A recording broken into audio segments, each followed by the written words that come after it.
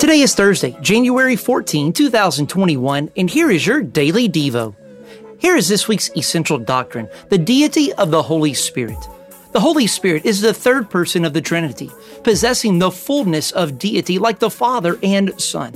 His deity can be seen in the fact that He is eternal, omnipresent, the creator and giver of life, and directly identified with the triune God.